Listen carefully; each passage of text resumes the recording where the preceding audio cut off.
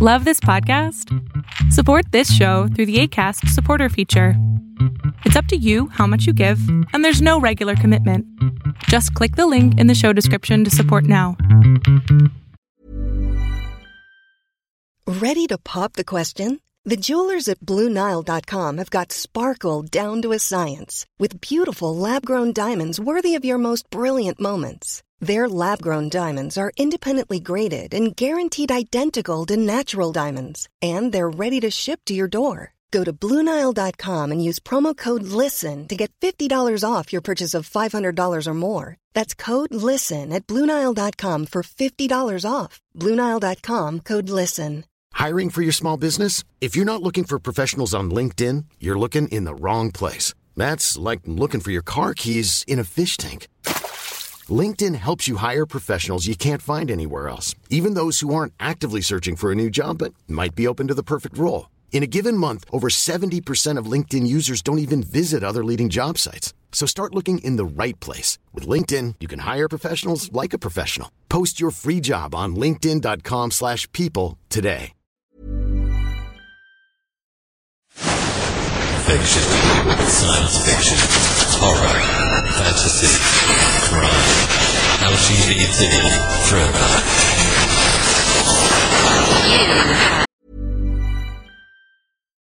Here's a cool fact. A crocodile can't stick out its tongue. Another cool fact, you can get short-term health insurance for a month or just under a year in some states. United Healthcare short-term insurance plans are designed for people who are between jobs, coming off their parents' plan, or turning a side hustle into a full-time gig. Underwritten by Golden Rule Insurance Company, they offer flexible, budget-friendly coverage with access to a nationwide network of doctors and hospitals. Get more cool facts about United Healthcare short-term plans at uh1.com. Everyone knows therapy is great for solving problems, but getting therapy has its own problems too, like finding the right therapist, fitting into their schedule, and of course, the cost. Well, BetterHelp can solve those problems. It's totally online and built around your schedule. It's surprisingly affordable too. Connect with a credentialed therapist by phone, video, or online chat, all from the comfort of your home. Visit BetterHelp.com to learn more and save 10% on your first month. That's BetterHelp, H-E-L-P. Millions of people have lost weight with personalized plans from Noom. Like Evan, who can't stand salads and still lost 50 pounds. Salads generally for most people are the easy button, right? For me, that wasn't an option. I never really was a salad guy. That's just not who I am. But Noom worked for me. Get your personalized plan today at Noom.com. Real Noom user compensated to provide their story. In 4 weeks, the typical Noom user can expect to lose 1 to 2 pounds per week. Individual results may vary. If you're looking for plump lips that last, you need to know about Juvederm lip fillers. With Juvederm Volbella XC and Juvederm Ultra XC, your lip look, whether it's subtle or bold, can last up to 1 full year with optimal treatment and no additional maintenance. Find a licensed specialist and see if it's right for you at Juvederm.com today. That's JUVEDERM.com. Add fullness to lips in adults over 21 with Juvederm Volbella XC or Juvederm Ultra XC. Do not use if you have severe allergies or a history of severe allergic reactions, or if you're allergic to lidocaine or the proteins used in Juvederm. Tell your doctor if you have a history of scarring or taking medicines that decrease the body's immune response or that can prolong bleeding. Common side effects include injection site redness, swelling, pain, tenderness, firmness, lumps, bumps, bruising, discoloration, or itching. As with all fillers, there's a rare risk of unintentional injection into a blood vessel, which can cause vision abnormalities, blindness, stroke, temporary scabs, or scarring. For full, important safety information, visit Juvederm.com. Even on a budget, quality is non-negotiable. That's why Quince is the place to score high-end essentials at 50 to 80% less than similar brands. Get your hands on buttery soft cashmere sweaters from just $60, Italian leather jackets, and so much more. And the best part about Quince, they exclusively partner with factories committed to safe, ethical, and responsible manufacturing. Elevate your style without the elevated price tag with Quince. Go to quince.com/upgrade for free shipping and 365-day returns. Planning for your next trip? Elevate your travel style with Quince. Quince has all the jet-setting essentials you'll want for your next getaway, like European linen, premium luggage options, buttery soft Italian leather bags, and so much more. And is all priced at 50 to 80% less than similar brands. Plus, Quince only works with factories that use safe and ethical manufacturing practices. Pack your bags with high-quality essentials you'll be wearing for vacations to come with Quince. Go to quince.com/pack for free shipping and 365-day returns. Now entered the House of Mystery with your hosts, Eric Shapiro, David North Martino, John Copenhaver, and Al Warren. 106.5 FM Los Angeles, 102.3 FM Riverside, and 105.0 AM Palm Springs. Welcome back into the House of Mystery. I'm Al Warren. Mr. Joe Goldberg is here. Complete your sentence, period. Well, I was going to say that, but then I thought maybe I shouldn't, But just saying your name, the crowd rushes the stage. Yes, I'm sure the ratings just dropped. The turn up, click, click, click, click. Yeah. I think it's a Sanford and Son rerun. Let's go. Yeah, everyone's just turning their station. Like, why are we listening, Yeah. Move to like something else. They flip on. Well, shut up, Goldberg. Get Bentley on. That's what they're saying. Yeah, they'll flip to Howard Stern. They're over this. Well, let's get them on. Let's say we've got we've got a writer, a New York Times best-selling author. He's got a new book out called Forgotten War. So, Mr. Don Bentley, thank you for being here. Absolutely, Alan and Joe. Thanks for having me. It's a pleasure. So now you've got quite the history. I look at this and it's like former FBI special agent, SWAT team member, Army Apache helicopter pilot. I should be nervous. So why did you go from that into writing? Well, my wife likes to say that I can't figure out what I want to be when I grow up, and I think there's some truth to that, certainly. I was actually a writer long before there, a storyteller, I guess I'd say anyway. Even from a little kid, I remember, reading a book or watching a movie or a TV episode and thinking, man, wouldn't it have been cool if they would have done this instead? And then kind of writing about that and seeing what should the episode. In fact, I think one of the first things I remember writing is like some version of fan fiction for Star Trek or something to that extent. And so as I got older, I started and stopped a couple different novels in high school. I never really got very far, but my senior year in high school, I had a fantastic English teacher. Her name was Jill Easter, and she was my AP English teacher. And at one point, after we'd had an assignment to write a scene with conflict or something like that, she pulled me aside after reading mine and she said, you know what, I think you could really do this. You could be a writer. And so it was pretty pivotal encouragement for me. And so I took that to heart and went to college and majored in electrical engineering, as all good writers do. And so it still took me a while to get back to the point where I could actually finish a novel and understood what went into it. And then I wrote 3 novels over the course of 17 years that nobody cared about at all until I wrote my debut Without Sanction that sold in a 2-book deal. And so if you discount the 3 books I wrote that nobody ever read in the 17 years it took me to write them, I'm pretty much an overnight success. Exactly. Well, pay no attention. Yeah, to take it. Well, yeah. But does it mean something different for you now? Like the 3 books that you wrote that nobody noticed or paid attention to and didn't make you a star, so to speak. Is writing what you do now different for you? It's certainly different than what I did then. From the standpoint, I get people all the time that say, well, now that you've published some books, and I'm actually, before we started recording, I said I am frantically finishing the book that was due Saturday, and it's my 8th book, all with Tom Colgan, who's an incredible editor, and I'm not just saying that because I'm 3 days late on this book, but he people ask all the time, well, now that you're published and you've had some amount of success, are you going to go back to those 3 books and try and dig them out? And I kind of look at it as, if you wanted to be a woodworker and you were starting from scratch, chances are your garage would be full of half-built shelves or, dressers that didn't close all the way, or, because part of it is learning your craft and learning how to do the thing that you're going to ask people to pay you money for at some point. And so each of those books, the reason why they didn't sell is because they weren't good enough to sell. And so I learned things with each of those books and finally kind of pulled it all together in my fourth book. But I don't think that they are. And so to answer your question, my process as a writer is certainly different. From a storytelling perspective, those three books didn't mean any less to me than the books that I write now. I just wasn't a good enough writer yet to tell the story the way it needed to be told for a publisher to be willing to buy it. Well, what do you get out of a book each time you write one? Yeah, so a good friend of mine is Nick Petrie, and he writes the Drifter series. And I was talking to him about writing once, and he said, in a really good book, what's happening is the author is trying to answer a question for themselves in that book, in the pages of the book, or work out an issue for themselves.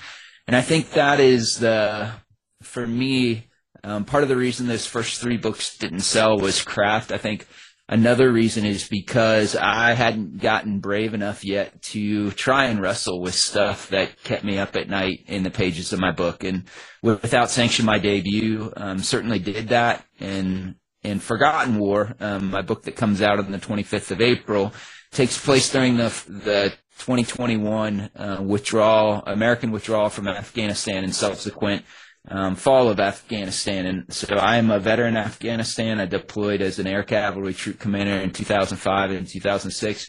And there were certainly a whole lot of things I was wrestling and friends of mine that were fellow veterans were wrestling with, and all of that made it into Forgotten War. And so I think as a writer, as a novelist, your first job always is to tell a compelling story, to keep the readers turning the page. But I think something beyond the action or fight scenes or things, the thing that makes a reader come back is the emotional appeal of the book. And I think part of that emotional appeal is a sense of veracity, so that even though that it's fiction, the reader can tell as a writer, are you actually wrestling with things that keep you up at night? And if you are, and if those make it into the pages, I think they resonate with the reader. Well, is that when you said to yourself, I've become a good writer?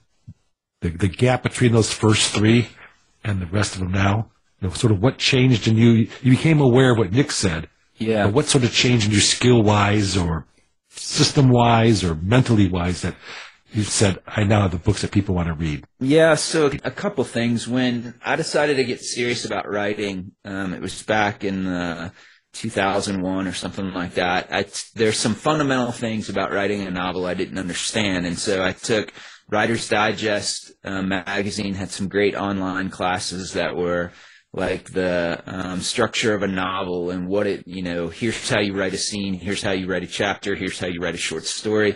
And I took a bunch of those classes to kind of bridge that gap between where my abilities were and the stories I wanted to tell. And then I had a friend. I actually went. Most of my folks I know who are professional writers don't have degrees in writing. I don't want to say that you need to have that. I think there are things you need to learn about your craft, but I was lucky enough to have the GI Bill, and so I went back and got an MFA in writing popular fiction. And one of my classmates was farther down the road than I was, and I was talking with him about why my books didn't sell. And it was back in the dark ages when there were these things called malls, and there were bookstores in these malls. And so he and I were actually walking through the mall together, and we saw a bookstore, and he was like, "Come on, let's go in here."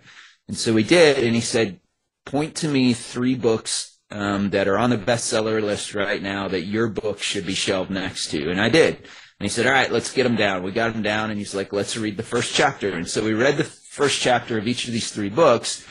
And in each one of these books, there was either someone was killed, there was a weapon fired, or a weapon shown. And so he looked at me and he said, "Does your book have in the first chapter a body, a weapon, a weapon being fired?" And it didn't. And so that wasn't so much to say that there's a rule that you have to do this or have to do that.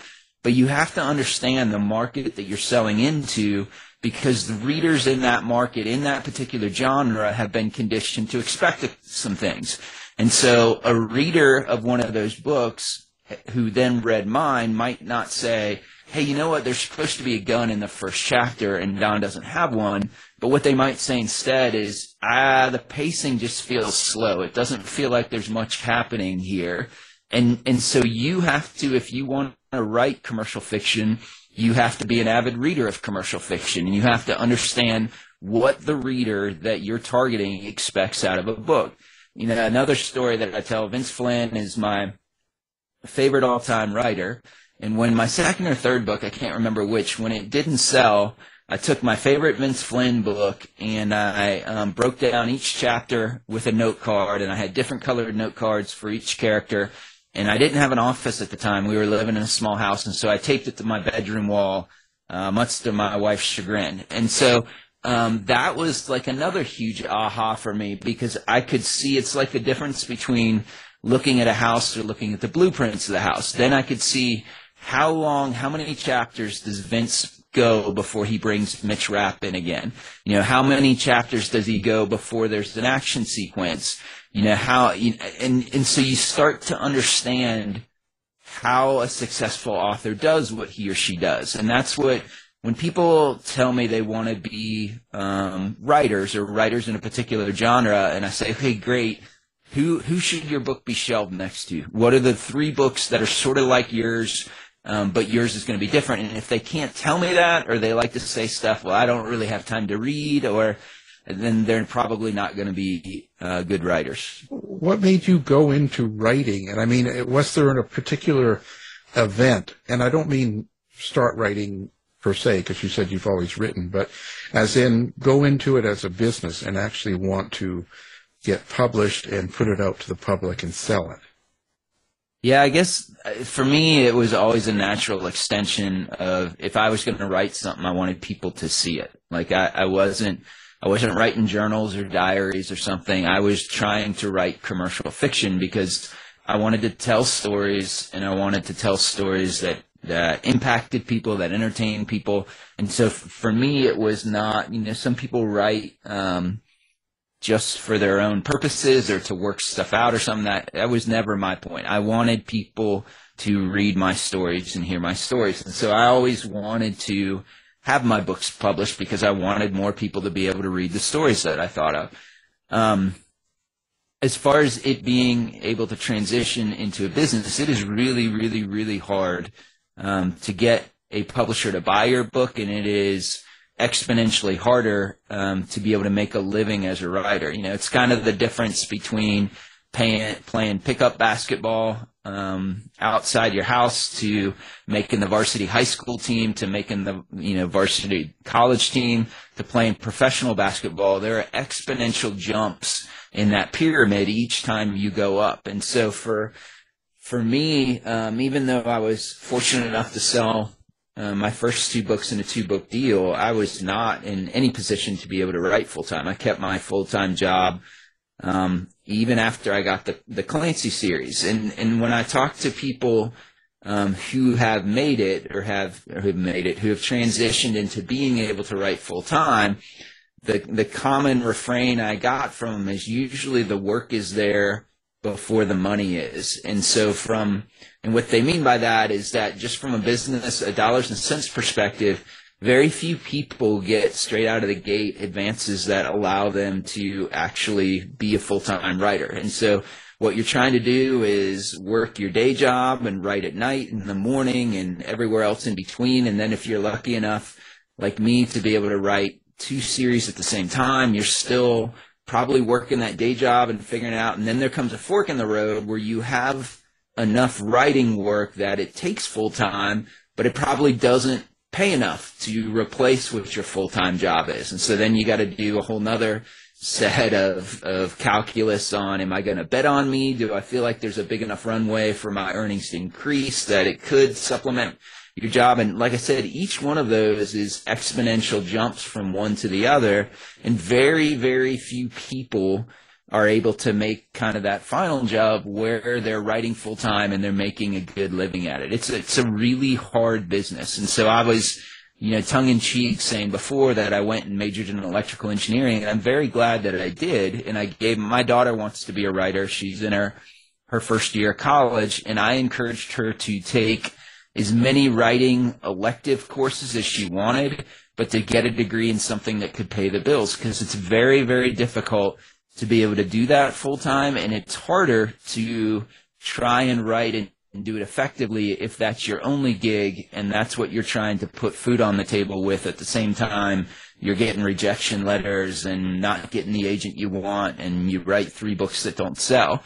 So it is not for the faint of heart, for sure. But I think part of it is how you define success as well. Is that, if your idea of success is, I want more people to be able to read and enjoy the stories I want to tell, there are a whole lot of different venues to be able to do that don't necessarily have to have you quitting your day job and trying to make it as a writer full time. Well, that's really an interesting answer, and you mentioned the phrase, of course, many times, readers in commercial fiction. Do you think about the readers as you're writing? And especially the question I'm sure you always get, do you think about them when you're writing the well-known series books, the Clancy books?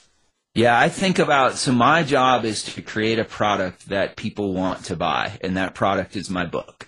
And so if you look at anything, writing, whatever it is, there are Venn diagrams, right? If you take writing out and say, what do I want to do when I grow up? Well, there's this circle that's all your passions. There's another circle of things that pay the bills, and hopefully there's an intersection between the two where you can do something you enjoy that you can actually make a living at, right? And so writing is the same thing. You could write a book, say I really like wizards who are in the military and part of SEAL Team 6 or something, right? That might be a really interesting story for me that I want to tell. The readership for that is probably not that great. And so then you have to make a choice as a writer. And what is your goal? Is it to tell the story that you have in mind and you're okay with however it does commercially? Or do you want to look at the market and say, hey, I want to try and make a living at this. And so what is not copying and saying, hey, everybody else is doing this, but what is the niche of readers that I'm targeting? Because, my editor, Tom Colgan, likes to say that when it is your time to debut, if you're writing commercial fiction, what you have to do is something that's the same but different. And so Brad Taylor's a good friend of mine. He writes fantastic books, the Pike Logan series. And I write in the same genre, and so hopefully in a bookstore, my Matt Drake books, hopefully Forgotten War, would be shelved next to Brad's next book. But I'm never going to write a better Brad Taylor book than Brad writes. And so what I have to do is say, what can I write that is similar from the standpoint that it belongs on the shelf next to Brad in the same genre, but it's different in that it's not a knockoff Brad book, because I'm never going to write a better Brad book than Brad does. And so I absolutely think from the perspective of what are my readers looking for, and because I read so extensively in my genre, what are other people in my genre doing? And does what I'm writing, does it fit that same but different rule? So I think about that very much in a broad aspect, and because, going back to the reading thing, because I read so extensively in the genre, I'm a fan first. I know what I expect in a book, and so subconsciously it helps me figure out what should be in my book to attract fans like me. Now, I don't go into a book and say, I need formulaically these 8 things to happen because, that's what happened in the last Clancy book or the last Matt Drake book or whatever. But because I steep myself in the genre that I want to sell into, I understand, hopefully, at kind of an intrinsic level, what the reader expects as well. And so I think you have to make that decision as a writer. Are you trying to be commercially successful, or are you you just want to express kind of the creative urge or tell the story that you have inside you, and you're fine if it sells or it doesn't sell? So neither of those answers are wrong, but you can't do one and expect the other and then be disappointed if that doesn't happen. So someone goes into the what used to be called bookstores. They're about to reach for the Brad Taylor book, but their hand zips over to the Don Bentley book. Yeah. What are they expecting in a Don Bentley book? Yes, so when I sat down to write my fourth book, I really did a deep dive into my last three books and then paid more attention to that same but different and said, okay, so what can I bring with the Matt Drake books that isn't already out there? And so the first thing I decided to do is, I've said before, Nelson DeMille is a huge influence on my writing, and he was kind enough to blurb Forgotten War, which I'm very grateful for. And his John Corey, all his books are fantastic, but I love his John Corey series. The first one of those is called Plum Island. It's about a New York detective that is very witty, very funny. It's written in first person, so John Corey is the one telling the story.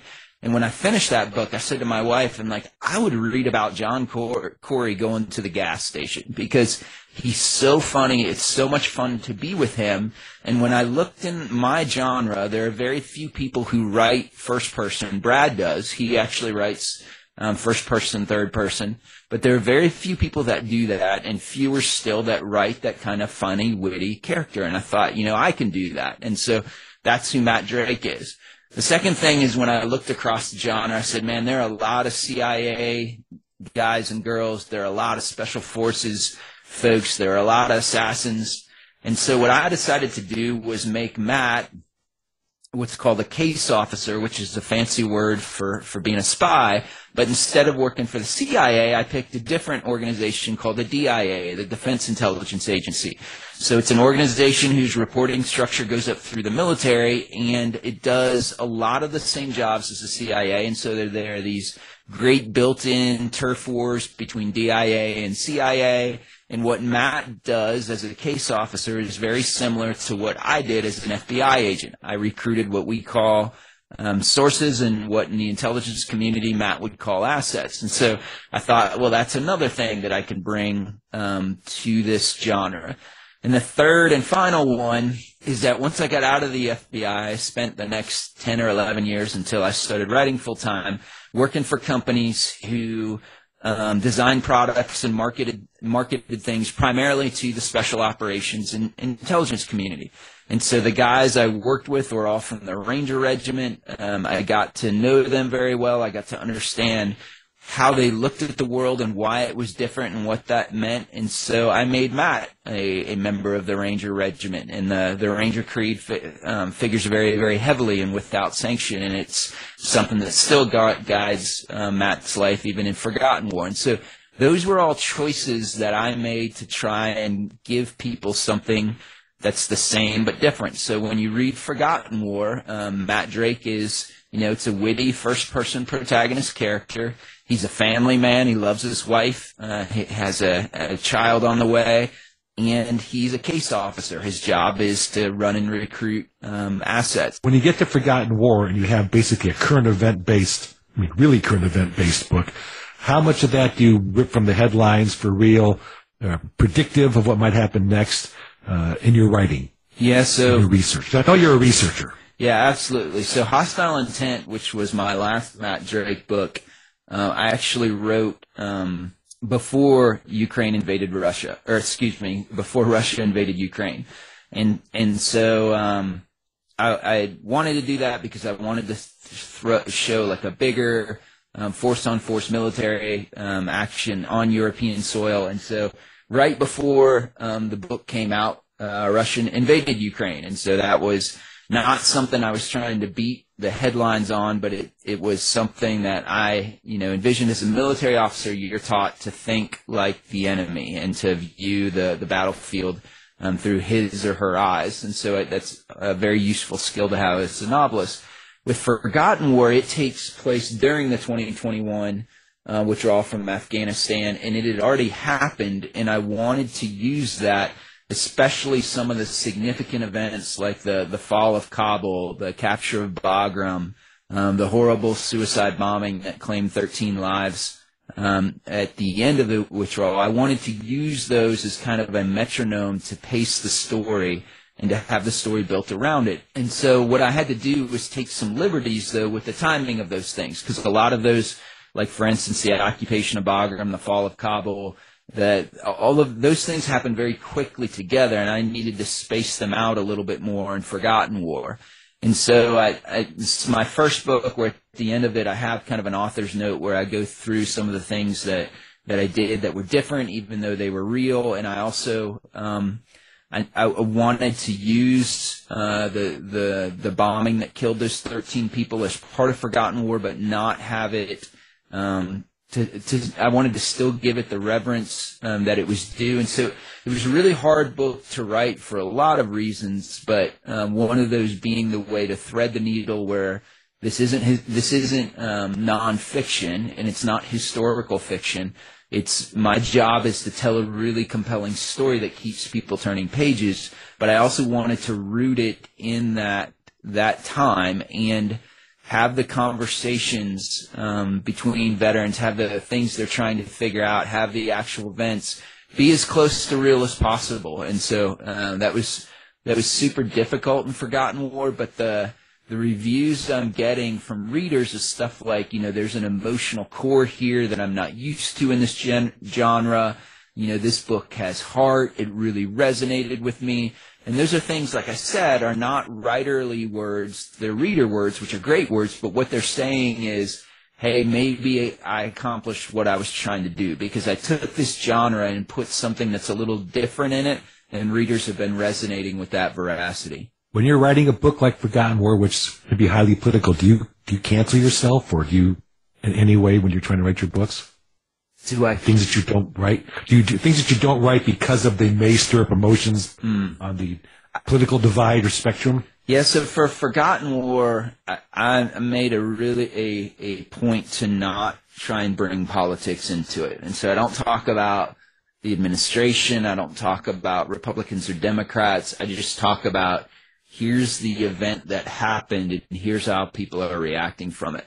I think personally I try and stay away from politics with writing. I feel like people get inundated with that every single day through 1,000 different things, and I think sometimes people just want to read a good story and they don't want to get beat up or have an author preach at them from one political aspect or another. And so I try and stay very apolitical in all my writing. In fact, I just read a review of Forgotten War, and one of the things the reviewer said is something I've seen echoed in other reviews, is how thankful they were that I didn't shy away from the debacle that was the Afghanistan withdrawal, but I didn't try and throw blame behind one political party or another. And that was certainly something I set out to do. So are you conscious of how you write violence and sex on the page? Yeah, I don't write sex.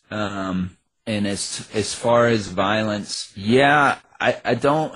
When I write a scene, I want it to have the visceralness that I think the scene, whether it's a fight scene, whether it's a gunfight, whatever, that it has the visceralness that makes it real, and not like a Marvel movie, right? And so I think there are all different shades or degrees of storytelling. And so if you have, a Fast and Furious movie on one end of the scale and something like Slow Horses on the other side of the scale, I try and go somewhere in the middle of that. And so I want the violence to be something that is visceral and is reflective of my experience or things that I think would resonate with the reader, but I don't celebrate that. I don't do, this isn't Pulp Fiction or something like that. I'm not doing gore just to gore. I'm not doing things for shock value. I don't write horror. So it's certainly something I think about, and I spend a lot of time on those scenes, not to have violence for violence sake, but have it be, necessary for the story. When you talk about fight scenes, for instance, my kind of two bookends that I look at a lot are Lee Child and Brad Taylor. And so if you look at Lee Child's Jack Reacher fight scenes, they are very basic from the standpoint of Jack Reacher's a big guy. and he headbutts people, he kicks them in the knees, and he uses his massive elbows. But those scenes are extremely effective, and they're very blunt, choppy. Not choppy from a bad standpoint, but like your boxing, lots of crosses and jabs that just smack you upside the head, and they work very, very well. On the other side, I think Brad Taylor's scenes are very, very technical. Brad was a commando. I'm sure he's done thousands of hours of combatives, and you can tell that in his scenes. They're much more of, if you look at boxing at one end of the scale and, wushu, kung fu on the other side, Brad's are more like that. They're pretty, they're very technique-laced, but when you read Brad's scenes, you don't get bogged down in the details. He's not telling you, and then I moved his hand 2 inches to the left to do this and right. They still flow very well. They still add to the book rather than detract it. And so scenes with violence, I look at that pretty closely because it might have been Nick, somebody smart, said that you got to do the slow things fast and the fast things slow. And so when you do a fight scene that is in real life, usually very quickly, is over very quickly, you want to slow that down so it has the most emotional impact to the reader, but you also can't bog it down so that as they're reading it, they're like, oh, for the love of God, just throw this fist and be done with it.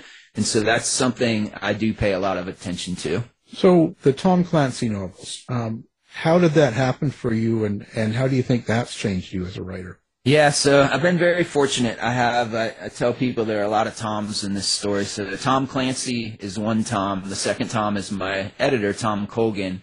And so the book I'm finishing now is called Weapons Grade. It's my fourth Clancy book, and it's my eighth book total that I've done with Tom Colgan. So Forgotten War is my fourth Matt Drake book. Weapons Grade's my fourth Clancy book. And so Tom Colgan's edited everybody from Lee Child to Janet Ivanovich, and he edited Tom Clancy when Tom was still alive.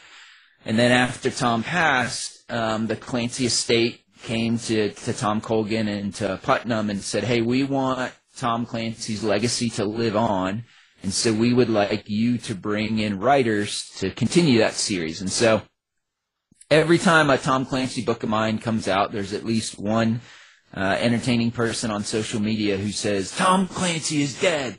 How dare you be profiting from his name? And I'm like, first off, I am not the one profiting from his name. And secondly, I look at it the same way that George Lucas created this amazing universe called Star Wars, but he certainly doesn't write all or even most of the stories in it. He invites people to come in when he owned it, and whoever Disney, whoever owns it now, and says, we have this amazing universe rich with characters and stuff, come in and continue to create here. And so that's, and from my perspective, what those of us who write for legacy series like that get to do. And so when I finished the second book in my Matt Drake series that was called The Outside Man, Tom Colgan asked me if I would be interested in writing in the Clancy universe too. And so 2.5 years ago, when I said yes, he knew that this year was coming. And so this year, I actually have 3 books that are coming out. So Forgotten War comes out. My Matt Drake book, fourth Matt Drake book, comes on April 25th. And then Flashpoint, my third Tom Clancy book, comes out. I think it's May 23rd. And then Weapons Grade, the book that I'm finishing now, my fourth Tom Clancy book, comes out in September.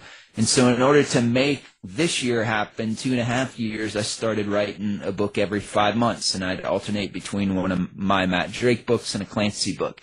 And so it's been, Tom is an incredible editor to write with, and to have him working on both series has been very, very beneficial. And now that's also gotten me the opportunity in 2024, I will be taking over the Vince Flynn, Mitch Rapp series from Kyle Mills. And so after I turn in Weapons Grade here, hopefully in the next day or two, I will transition to my first Mitch Rapp book. And so all that was, I'm sure, had a lot to do with the fact that I wrote the Clancy books, and those resonated with readers, and the Clancy books came from the Matt Drake books. And so each one of those steps, or each one of those were kind of stepping stones to the next thing, as it were. Are you worried about that overshadowing your own creation, your own writing?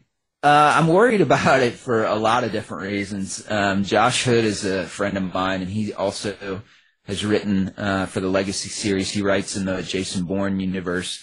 And I heard Josh once describe it as writing for the Legacy series is kind of like your dad tossing you the keys to his whatever 60-something Stingray Corvette, and you want to drive that thing as fast as you can, but you also want to bring it back to the garage without any new dings in it. And so, you want to, when you get to walk into a Legacy series, you want to write it and continue to expand it and do things that will resonate with the readers, but you also don't want to be the guy that's known as the person who crashed the Clancy series. And so, from my own writing perspective, working with the Clancy ones has been easier, both because I've had Tom as kind of the guardrails to bring me back if I've gone too far one way or the other, and he reads my Matt Drake books like Forgotten War, and he reads my Clancy books. And I have a buddy that's a Golden Glove fighter. He boxed for Penn State when he was in college, and he said the purpose of having a referee in a boxing match is so that you don't ever have to worry about hurting the other guy. You swing as hard as you can and do everything, and it's the referee's job to keep him safe and keep you safe. And I think a good editor is that same way. It allows you to go crazy when you're writing the book, knowing that editor is going to be the one who brings the book back into line and kind of keeps you safe. And so the books are very different. I'm not worried about it overshadowing from the fact of a Vince Flynn book becoming a Matt Drake book, certainly. And on that side of the house, Emily Bessler has been the editor for every single Mitch Rapp book when Vince was still alive, all the way through Kyle's run, and she's still going to be the editor. She will be the guardrails for that series to make sure I don't drive that car off the cliff. From a purely production standpoint, like I said, I'm blessed enough to have a number of different things that I have the opportunity to work on, and so I don't know after I finish this Mitch Rapp book which one I will work on next. It could be another Matt Drake book. It could be a Tom Clancy book. Could be a standalone book as well. I'll have to figure that out sometime in the next couple of months, I guess. But right now, like I said, I'm concentrated on just finishing Weapons Grade and then transitioning to my first Mitch Rapp book. Nice to have options. Yeah. Which of your characters do you feel like you are the most of you is in? Yeah, so when I was doing press for Without Sanction, I had an interviewer ask me, it was a radio interview, and she's like, "Are you Matt Drake?" And I said, I'm absolutely not Matt Drake, but I've stood in the same room with men who could be. And so that's absolutely true. Where I've been, we talked a little bit about my crazy background, and what I draw from that really isn't as much my personal experiences as the men, and in some cases women, that I've been able to rub shoulders with and see the world through their eyes, understand a little bit more what they do and stuff. I think Matt, from a personality standpoint, is probably closer to me. He probably sees the world a lot the same way I do, for sure. But I think everybody who writes, their protagonists are a better version of themselves, or a more, in this genre anyway, or a more idealized version of themselves. And so I feel very close to him because he certainly got a lot of me in, and because since I write him as a first person, that means Matt tells the story, and that voice, that's one of the benefits of writing first person, is that you feel very close to that protagonist because they're the ones who are telling you the story. So I certainly feel closer to him than any other character. Well, tell me about your relationship with your antagonists, the bad guys. How do you make them, and how do you experience them? Yes, so that's changed over the course of 8 books. And another thing that Nick says is that as a writer, your process probably changes with every book because you learn more about yourself, you learn more about the books that you're trying to write. And so I know a lot of people come up with the protagonist and have that in mind, the antagonist, and have that person in mind as they're crafting the series or the book, and that everything is a reaction to the antagonist, because the antagonist is the one who is putting roadblocks in front of the main character or protagonist. I don't really work that way. When I write or when I start a book, I usually have an idea that I like the book Saving the Cat that's written for screenplay writers, but I think it's great. And there's a version for novelists too, but I use the screenplay version because it breaks down in a 3-act structure. Here are the beats that you're supposed to have, and the person who wrote it was what you call a plotter, where he comes up with those beats before he writes the book. I don't do that. I don't ever know what the story's going to be about until I finish it, and then I go back and look at those beats and tighten it as I go.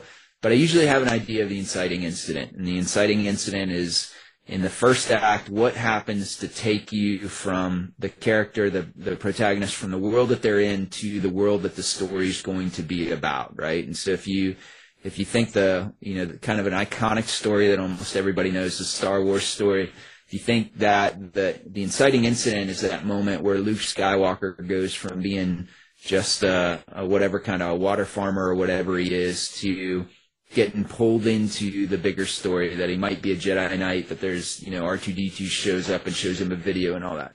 And so I usually have some idea what the inciting incident is, and then I write from that, and the antagonist obviously usually causes the inciting incident or has something to do with it, but for me, the antagonist is usually the last thing fleshed out, and oftentimes their point of view is the last thing I write in the book, because what I found as a writer is that if I write the antagonist's point of view ahead of time, number one, I don't know what the story is as I'm writing it, and so oftentimes his or her point of view will wander off and it won't match what the actual story is when I'm done. Or as you're writing the first draft, what you're really doing is telling yourself the story, and then in subsequent drafts you cut that down into, there are things that you need to know as a writer in order to write that book, but not all of those make it into the story. They're not important to the reader necessarily. And for me, if I try and write that antagonist ahead of time, a lot of his or her scenes tend to be things that are important for me as a writer to know, but not necessarily important for the story or important for the reader to use. And so I usually don't get the full sense of the antagonist until the book is done, or until the first draft of the book is done. How important is the setting to you, and how do you use it? Yeah, setting is very important, and I usually have an idea of where I want the book to take place before I write it.